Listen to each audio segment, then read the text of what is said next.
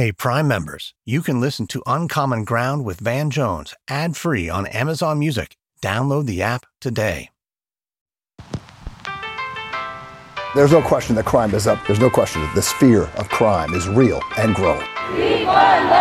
NYPD commanders call it targeted enforcement. Critics call it broken windows policing. They say it's discredited and inflames racial tensions. It is essential that the police department take responsibility. I'm Van Jones, and this is Uncommon Ground.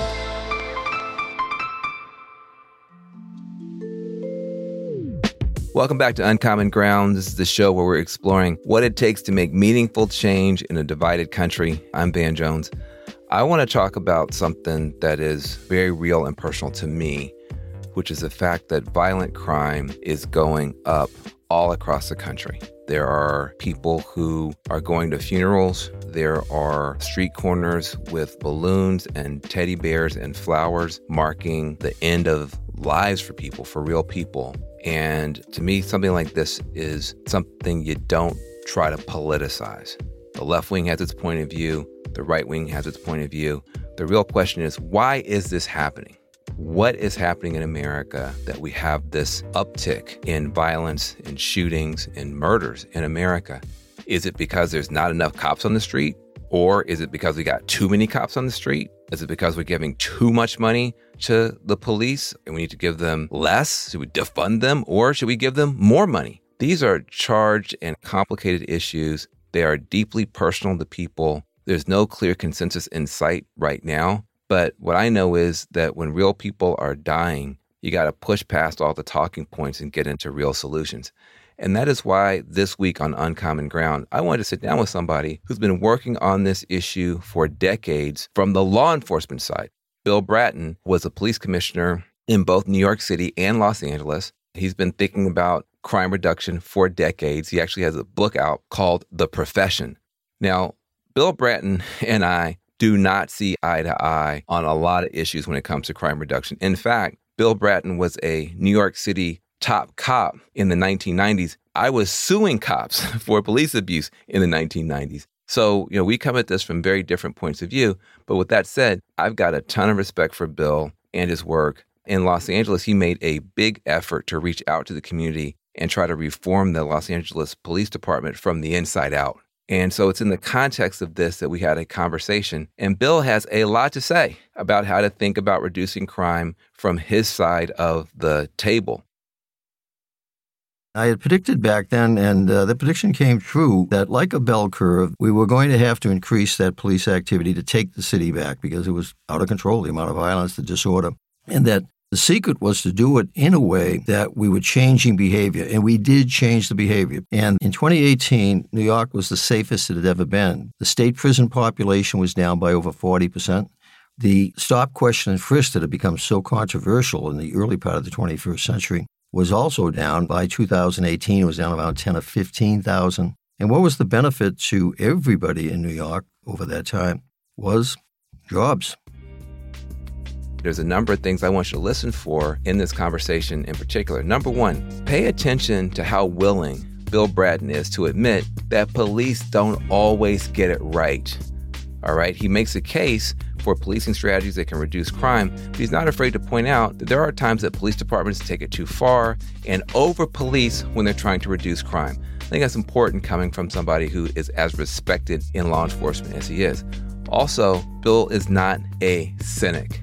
He has a vision for how law enforcement can reduce crime and simultaneously help to build strong and healthy communities. I think it's important to hear from someone in his position who feels that way and who's passionate about it and who has a view and a vision. And finally, near the end of our conversation, we get into the weeds on some real policy solutions. And Bill's got a perspective on some of these issues, whether you're talking about ending qualified immunity or modifying police budgets, that actually surprisingly sometimes show some common ground in unexpected ways.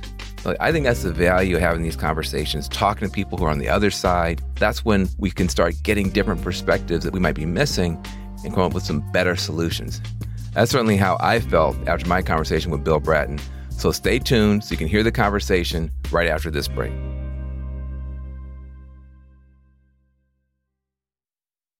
If I asked you how many subscriptions you have, would you be able to list all of them and how much you're paying? If you would have asked me this question before I started using Rocket Money, I would have said yes, but let me tell you, I would have been so wrong.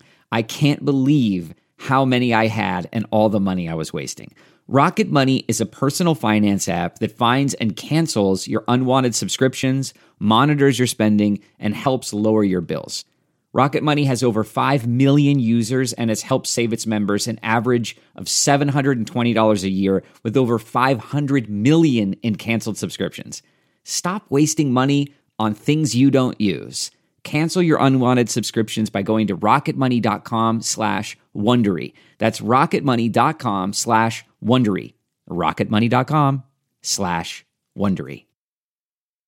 This episode is brought in part to you by Audible, your go-to destination for thrilling audio entertainment. Whether you're looking for a hair-raising experience to enjoy while you're on the move or eager to dive into sinister and shocking tales, Audible has an exclusive collection of thrillers from best-selling authors that will keep you on the edge of your seat. Like James Patterson's first audio-only thriller, The Coldest Case. Experience stories like never before, where every chilling detail is brought to life by captivating sound design. Plus, as an Audible member, choose one title a month to make yours forever. And now, new members can try Audible free for 30 days. Just visit audible.com/WonderyPod or text WonderyPod to 500-500. That's audible.com/WonderyPod or text WonderyPod to 500-500.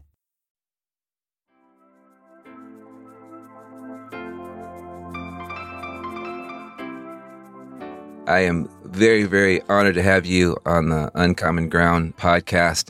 I think especially today, I just want your wisdom. I want to hear how you see stuff. I feel like we may be in the worst of all possible worlds in that there's a demand for police reform and there's so many ideas of how the police could be better. We haven't gotten there yet. And at the same time, crime is spiking.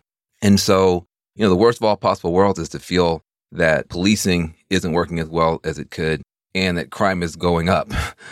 And I wanted to hear from you, obviously having been, you're kind of a legendary leader in law enforcement, both as, a tough cop who's been able to address crime in a real way, but you also have a big heart and you've got a racial consciousness that's very rare. And I want my Uncommon Ground community to have access to your mind. Why do you think violent crime is spiking right now? What is going on such that crime is going up, cops are getting shot? How do you see it, and what do you think could be done about it? Well, it's a subject, as you know, of a great deal of debate and controversy at the moment, everybody trying to figure out what is going on. As far as the violence that's underway at the moment, I think it's, I hope the culmination, and by culmination, usually things change after a culmination, of a buildup of a variety of influences. One, certainly the COVID situation, which has had a significant negative impact on our criminal justice system, particularly our courts and the ability to have trials and deal with people who are being arrested oftentimes for serious offenses, such as murders and shootings. So that's an influence, that's a factor. Second factor is the idea that there are many fewer police than we had as recently as several years ago. And in many places, it is felt that the police are pulling back from some of the assertive, proactive activities that they would normally traditionally engage in. Thirdly, there's a whole fear at the moment that we've lost our way as it relates to some of the momentum that had picked up after the murder of George Floyd, that somewhere along the line we lost some of that momentum. The defund the police movement, for example, that was a nice political hashtag, a lot of hyperbole, but it was never fully explained in terms of the intent of some of the people who had used that term, the idea of trying to possibly think of taking funds away from the police that could be used to deal with the unresolved issues of the mentally ill, the growing problem of the drug addicted, and thirdly, so many of the impacted families in our society that are just not getting properly served. So there's all types of influences at the moment. I think there's a fourth one also. So many of the people who are committing the violence, and they are still a relatively small number in our overall population, but they're having phenomenal negative impact. They have no fear that anything is going to happen to them in the criminal justice system. And my city, New York City, is a case in point that There were 6,000 guns taken off the streets in 2021. There was almost over 5,000 arrests for people carrying guns, using guns for a variety of offenses, including murders and shootings, multiple murders. And in the whole of 2021, there were 100 criminal trials for people basically arrested for gun crime. So that means that a lot of people are out walking the streets awaiting trial. Fortunately, they began to accelerate that process, but the criminal justice system really went into a great deal of disarray during the COVID issue. Still in disarray because COVID is still with us. Good news is, I'm a great believer, out of crises comes opportunity. Similar to what you try to do with your program, it creates an opportunity to try and find some common ground where we can get out of the trenches and get into no man's land together and see if we can work some of these issues and bring them to successful resolution. Because I'm a great believer they can be brought to successful resolution. Not easily, but it can be done. You know, I feel like there's two Bill Brattons. There's the Bill Bratton that I love and admire. You know, you think about the community-supported policing. You think about how outspoken you've been about some of the racial history of policing. And there's also the Bill Bratton that I was frustrated with that's more associated with broken windows and getting tough. And so I want to talk with you about kind of both sides of your approach and what we can learn and see if there's any common ground we can come to. Fair warning, as you know, I was one of the mentorees of Connie Rice, the crusading NAACP attorney who you ultimately wound up joining forces with, and spent most of the 90s suing cops as a young attorney trying to deal with police brutality after the Rodney King stuff. So I've got a point of view on this stuff. You've got a point of view on this stuff. I also grew up in a law enforcement home. But let's talk about the last point you were making. You were saying you think there's maybe just a lack of fear, that there are people out there who just feel that they've kind of got a consequence-free society now, get out of jail, don't even go to jail, don't even go to court situation. Your response to that mentality a couple decades ago was something called broken windows. Can you talk a little bit about that theory and how you see it now, the good and the bad of broken windows? I oftentimes use a lot of medical comparisons in discussing how I deal with crime and disorder. The medical comparison I use most frequently is the one that I use to discuss the crime and disorder turnaround in New York City in the early 1990s, first in the subway and then in 1994 in the streets and neighborhoods of New York City. You go to a doctor, you're not feeling well, he examines you and he finds a cancer. And hopefully if it's early on, the treatment is going to be relatively mild, benign. But if they do the biopsy and find, unfortunately, it's metastasized, it's now more serious, to get you well, he is going to have to effectively use more significant medicine, chemotherapy, radiation, maybe even surgery.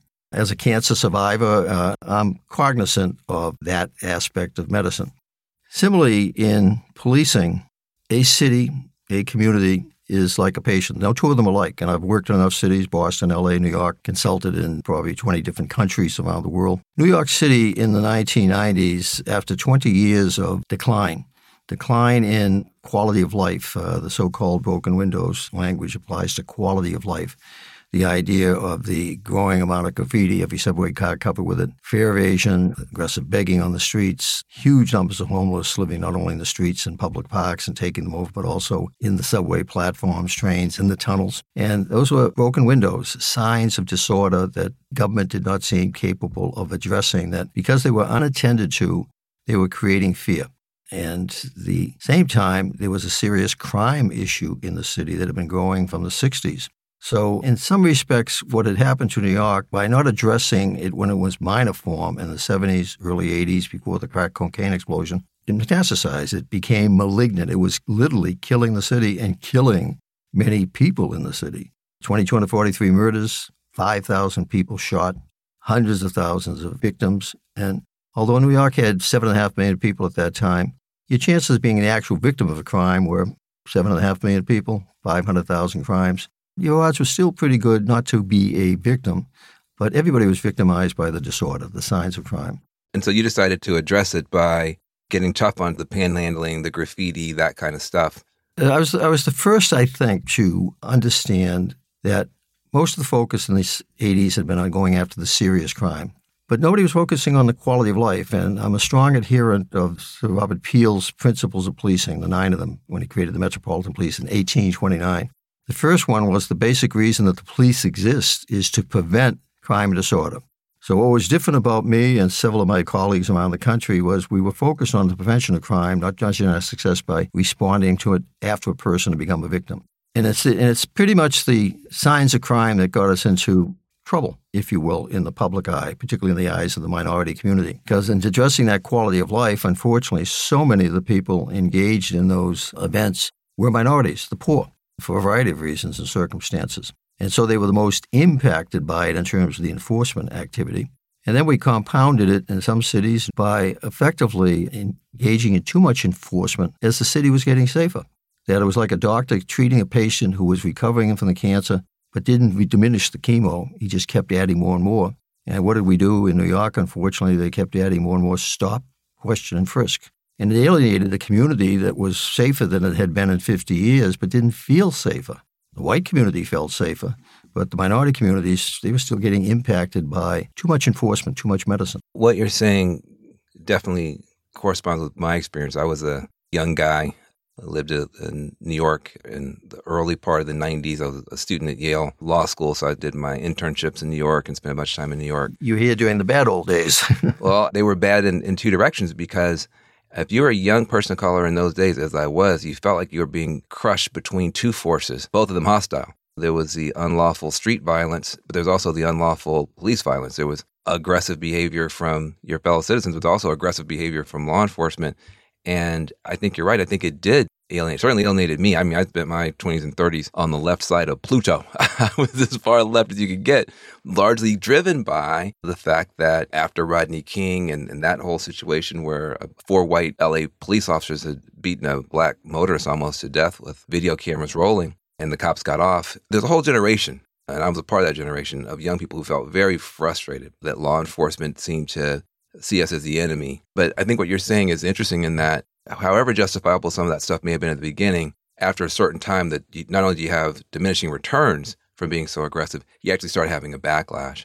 And I think that backlash really sets up the whole Black Lives Matter movement. People much younger than myself whose experience with law enforcement was more negative than I think society understood. And they did come out with the defund the police slogan. Let me speak to that backlash comment, because what we were experiencing in New York was a bell curve that to change behavior, to control behavior, it was going to require a lot of very assertive policing on quality of life, more focus on solving crimes, preventing crimes, and that the good news was that, like a doctor hitting you with chemo and radiation, he's actually going to make you sicker for a period of time. But if he gives the right amount, you are going to get better and you're going to move on. And I had predicted back then, and the prediction came true in some respects, that like a bell curve, we were going to have to increase that police activity to take the city back because it was out of control, the amount of violence, the disorder, and that the secret was to do it in a way that we were changing behavior. And we did change the behavior. People routinely carrying guns, the quality of life offenses we talked about, the aggressive panhandling, et cetera. And I predicted that over time, as we were correcting behavior, there'd be fewer people being summoned, cited, going to jail. And in 2018, New York was the safest it had ever been. The state prison population was down by over 40%. The stop, question, and frisk that had become so controversial in the early part of the 21st century was also down. That when I came in 2014 with de Blasio, I think we had 100,000. By 2018, it was down around 10 or 15,000. And what was the benefit to everybody in New York over that time was jobs. The idea that 60 million tourists, 140 new hotels, we were in a good place. And the police department was reforming. We had the Neighborhood Coordinating Officer Program. Issues of police abuse, police use of violence, police use of force were all down dramatically. So we were evolving, that we hadn't arrived at the destination. We're always trying to get to the destination, but boy, we'd come a long way from where we were. I can understand why you feel good about some of the turnaround there. And you use kind of clinical terms about, chemo hitting the patient. It's a good metaphor as far as it goes. But the experience of being a young person of color in New York at that time, you mentioned the need for accountability, consequences, impunity. Well, the problem is that you didn't see a lot of that with law enforcement. If you increase police authority and you increase the police mission, but you don't increase oversight and you don't increase accountability, you can get abuse. That's in any human system. That's why you have building inspectors. Nothing bad against construction workers or architects, but if they don't think anybody's watching, at some point buildings start falling down. And I think that what happened was that, starting in New York, but also in Los Angeles and other places, this idea that law enforcement was the chemo, was the tough piece, wound up in some important ways getting out of hand. In New York City, there were a number of very controversial killings. That's correct. Of mostly African Americans. Abner Louima with the sodomy with the broomstick. It was forcibly sodomized by police officers in a police precinct with a broomstick. These were shocking, worldwide covered events, and it was a signal that things had gotten out of hand in New York with regard to law enforcement. Well, it was the idea, again, that Mr. Giuliani and his successor, they saw the success of significantly increased enforcement, reducing crime dramatically. Within 27 months, we had reduced crime by 39%, but never fully appreciated that the next phase was going to be that basically, if you make it safe, then you have the ability to really then engage more in putting police officers, as we did in 2014, into the neighborhoods, et cetera. So my desire to get into the LAPD was, one, after 9/11, to get back in the police and deal with the issue of terrorism, but the unfinished business of what I was able to do in L.A. and actually took some of the L.A. models into New York in 2014, so that 2014, coming back under de Blasio, a progressive mayor, was going to be the idea to prove that this stuff could work.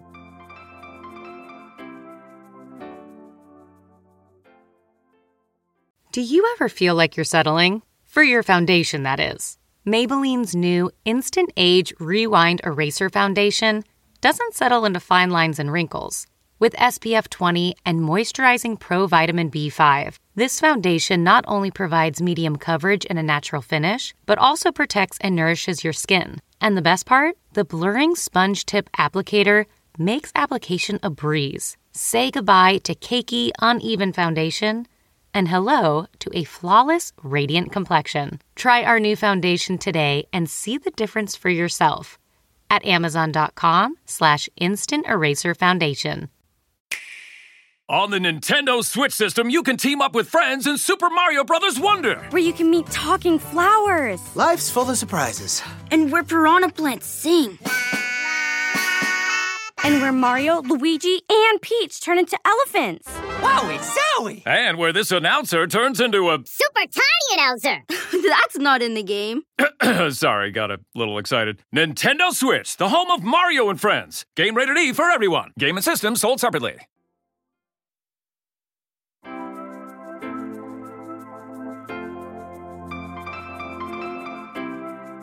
I want to focus you on Los Angeles. I understand in some ways you're saying I was tough in New York, but I wouldn't have stayed tough. You leave New York, you get a chance to come to L.A. and prove that. I don't think everybody listening to this knows the stuff you did in L.A. Talk about some of the stuff that in some weird way actually lines up with some of the stuff that Black Lives Matter is calling for, just with a weird slogan. It's interesting to me. We had so much going for us at that time. We had Connie Rice. When I came through the door, she said, I just need you to know I've sued every one of your predecessors, and I'll probably end up suing you. And I said, Connie, come in and let's have a cup of coffee. She never did end up suing me, and she became a partner. She came into the tent. So it was that idea of your show, Common Ground, the idea of spending a lot of time going into the black community with Sweet Alice, with the black newspaper that was there. The only one I really butted heads with was the Congresswoman, Maxine Waters. But even after initial butting of heads, we kind of found common ground and ended up getting along.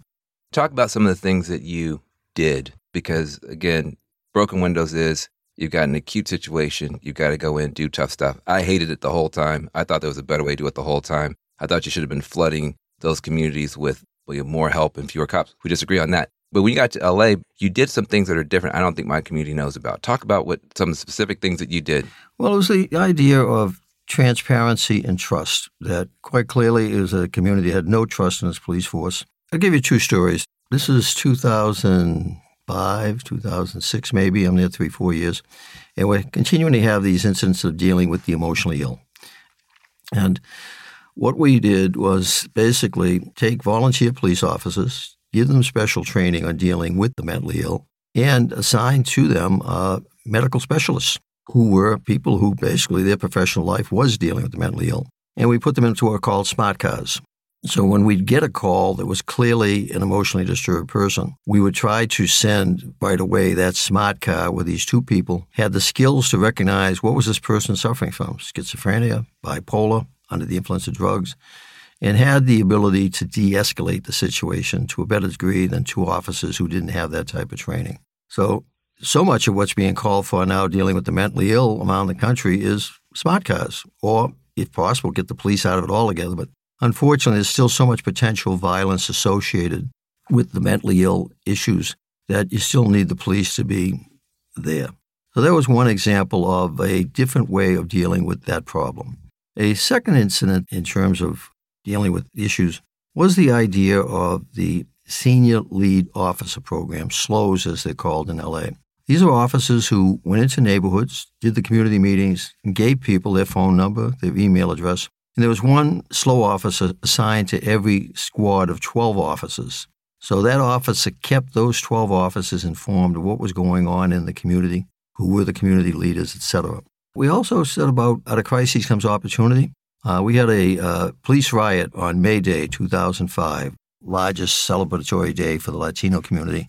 And they were gathered after a parade in MacArthur Park in my Metro unit, which is the elite unit of the LAPD. Under the leadership, unfortunately, of a deputy chief who I eventually forced off the department as a result of his handling of that incident, charged into that family-oriented crowd, fired, I think, 300 to 400 rubber bullets at them, a lot of baton uses. And I stood that unit down. We retrained the whole department.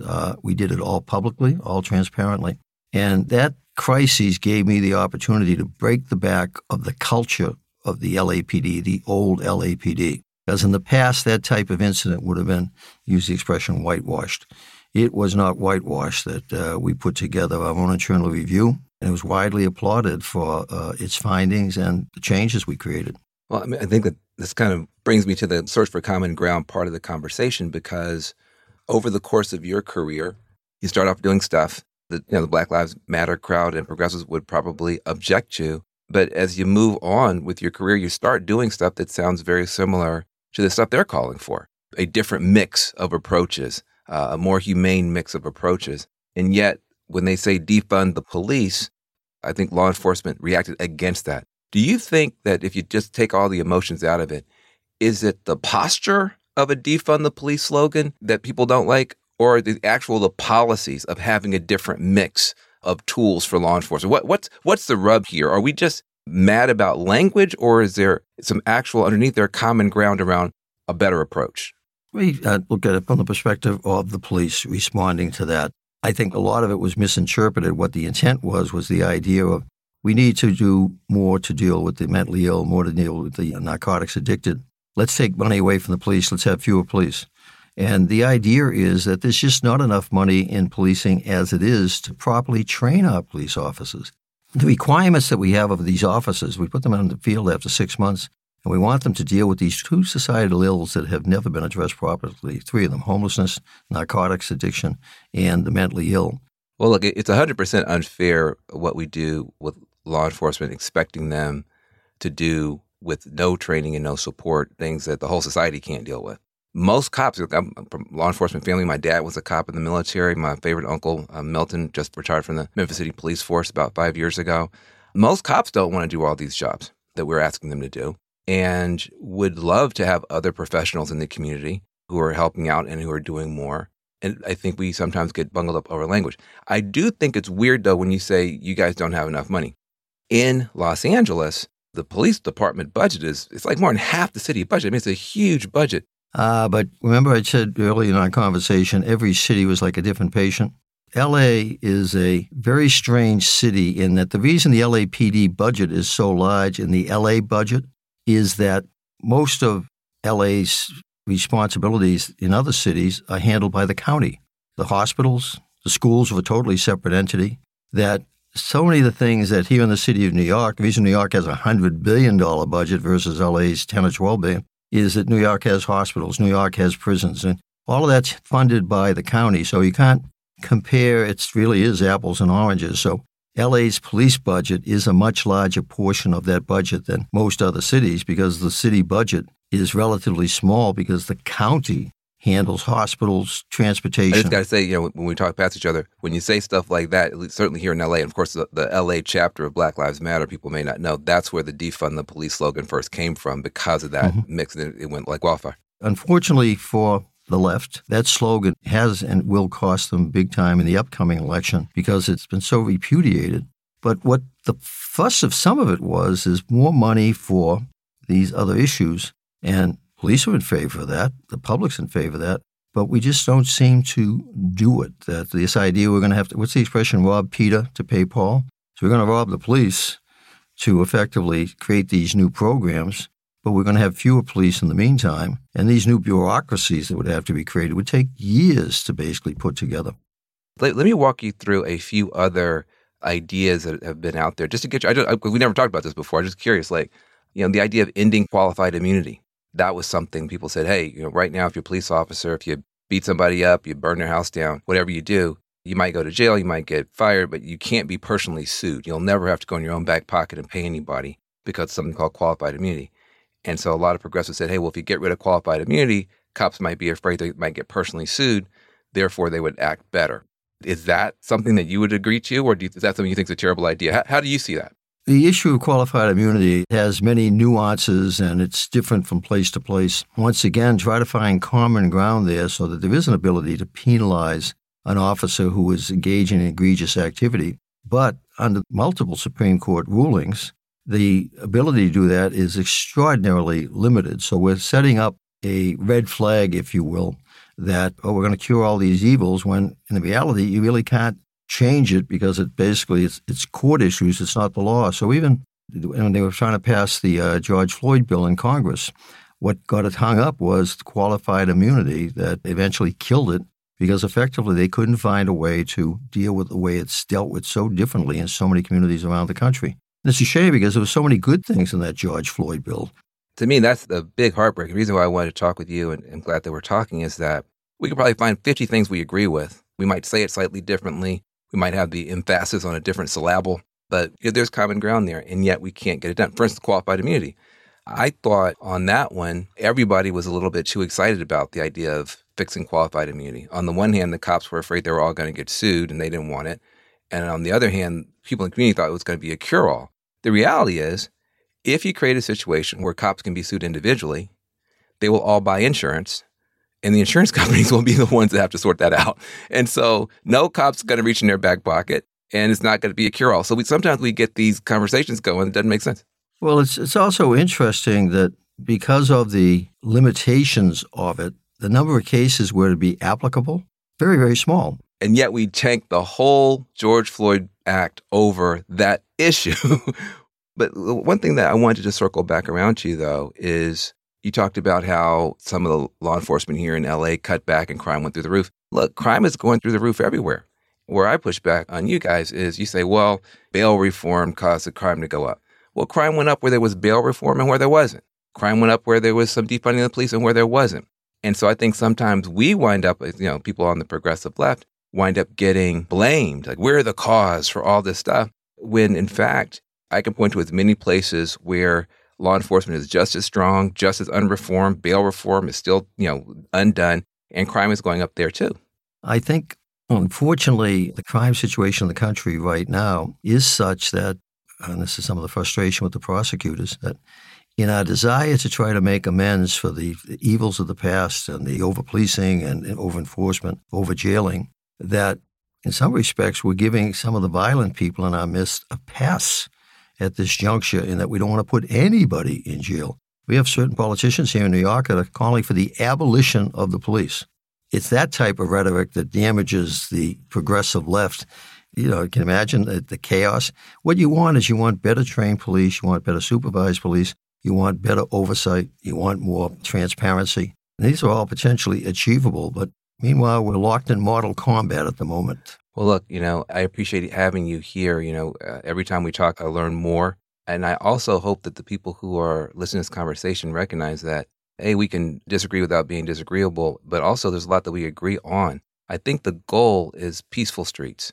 I think the goal is safe communities. And we all want that. That's the human condition. Yeah. And I do think that you have some people in the police officers' unions often that just act like no cop has ever done anything bad and they'll defend any cop against anybody. They, I think, cause a lot of problems. Well, in some respects, that's the problem on the police side, in that we do have, unfortunately, unions, some police chiefs for that matter. When they see blue, they see no evil. And that's Exactly. And then they wind up defending the indefensible, and then the equal and opposite reaction to that is you got to abolish all the police. That goes to the issue of, you talked about how changing the culture in the NYPD, the changing the culture in the LAPD. It was just that basically call it like you see it, that if the cop was wrong, and basically you deal with that you don't basically push it under the rug or turn a blind eye to it.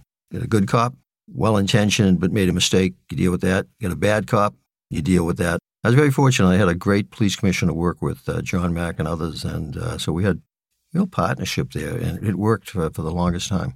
Well, look, I'm glad that you're still on the case. I disagree with you sometimes on social media and even when we get a chance to talk, but I appreciate that you're engaged and that you listen to all sides and you know what you're talking about because you've been there. The last thing I'll say is the thing I like about you the most is your relationship with Connie Rice. Oh, well, very special woman, very special woman. She's a no-joke, tough civil rights attorney.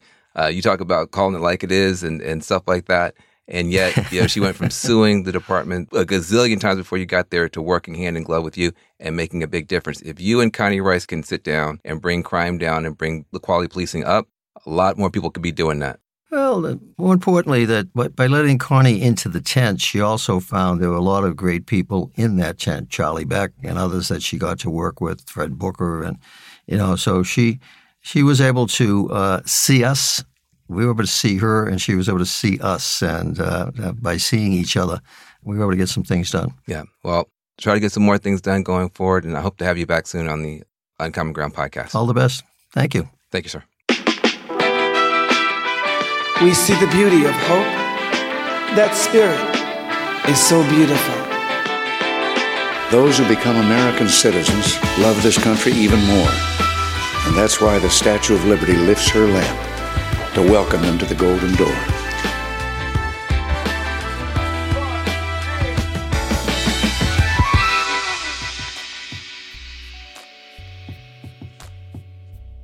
Those conversations are always frustrating, interesting, and at the end, I hope hopeful. For me, policing is just a tough, painful topic. As I often say, I grew up in a law enforcement family. And part of what happens to you when you grow up where you've got cops who are your relatives, you see the whole thing very differently. You don't see police as saints or superheroes from the TV shows or as supervillains. You just see them as city employees. And so for me, even knowing the kind of ins and outs and the heroism and also the dirty underside of policing just from my family, I was still shocked in the early 1990s when the police officers who got caught on videotape beating Rodney King were exonerated by a jury in California. That was a defining moment in my life. It alienated me from all of society for 10 or 15 years. Just a sense that even if somebody caught police officers violating the law on camera, in those days, you got to remember, it's 91, 92, you didn't have cameras everywhere. You didn't have cell phones everywhere. It was very rare for anybody to have a video camera outside of a mitzvah or a wedding. And the idea that it had been caught on film and it still somehow was okay, that police officers could do that to an African-American unarmed motorist, it shocked me. And I understand why this younger generation, seeing those images now on a daily basis on their cell phones, it's not like you got to wait till the 6 o'clock news to watch it. I understand why they would get to the level of exasperation and frustration to say something like, defund the police, abolish all the prisons, abolish all the police. There's pain under those statements. There's analysis, there's philosophy, there's ideology, there's policy, but there's also just a lot of pain. And for all my disagreements with Bill Bratton, he has been the example of a leader in law enforcement who will at least listen, who will reflect, who will self-criticize, who will say this part worked, this part didn't, this part went too far. And so as exasperating as this whole topic is now that I'm in my 50s and have watched the issue get better and worse and now worse again, there's a lot more common ground here than I think we allow for. I think most cops would agree that they need more help than they're getting from the rest of society, and they're being asked to do too much with too little, and they don't want to have to solve every problem in the neighborhood with handcuffs and pepper spray and firearms, that they they know it's not working. Most people who live in tough communities know that we need cops, better cops, better trained, more accountable. But I don't think that many people who live in tough neighborhoods actually think things would be much better if all cops just pulled up and left. So somewhere in the middle, there's some good ideas. And to me, they're pretty simple. Number one, the police should obey the law.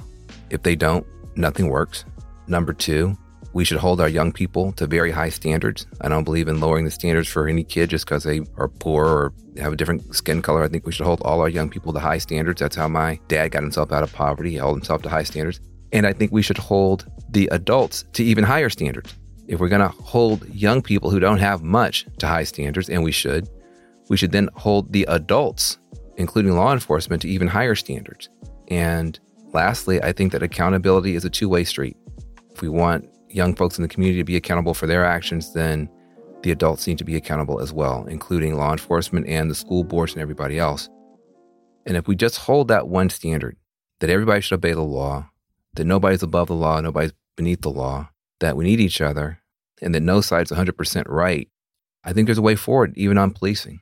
And I think given the level of crime and what's going on right now, this is one issue that we cannot afford to give up on the search for uncommon ground. I'm Van Jones. See you next time. Uncommon Ground with Van Jones is an Amazon original production. It's produced by Magic Labs Media and Wonder Media Network. Our producers are Teddy Alexander, Maisha Dyson, Grace Lynch, Adeswa Agbanile, Sundus Hassan Noli, and Lindsay Cradlewill. Our managing producers are Lauren D. and Eliza Mills. Our executive producers are Jenny Kaplan and Morgan Jones. Our theme music was composed by The Grand Mess. Publicity for this show is led by Alice Zoe, Andy Lichtenfeld, Didier Moraes, Chantel Muentes, and Sam Petherbridge. Special thanks to Jana Carter, Taylor Williamson, Seven McDonald, Drew Schwindeman, Eric Carter, Trevor McNeil, Carrie McCarran, Joe McMillan, Steph Walkneen, Vanessa Rebert, Ty Jacobson, Marshall Louie, and Chris Jackaman.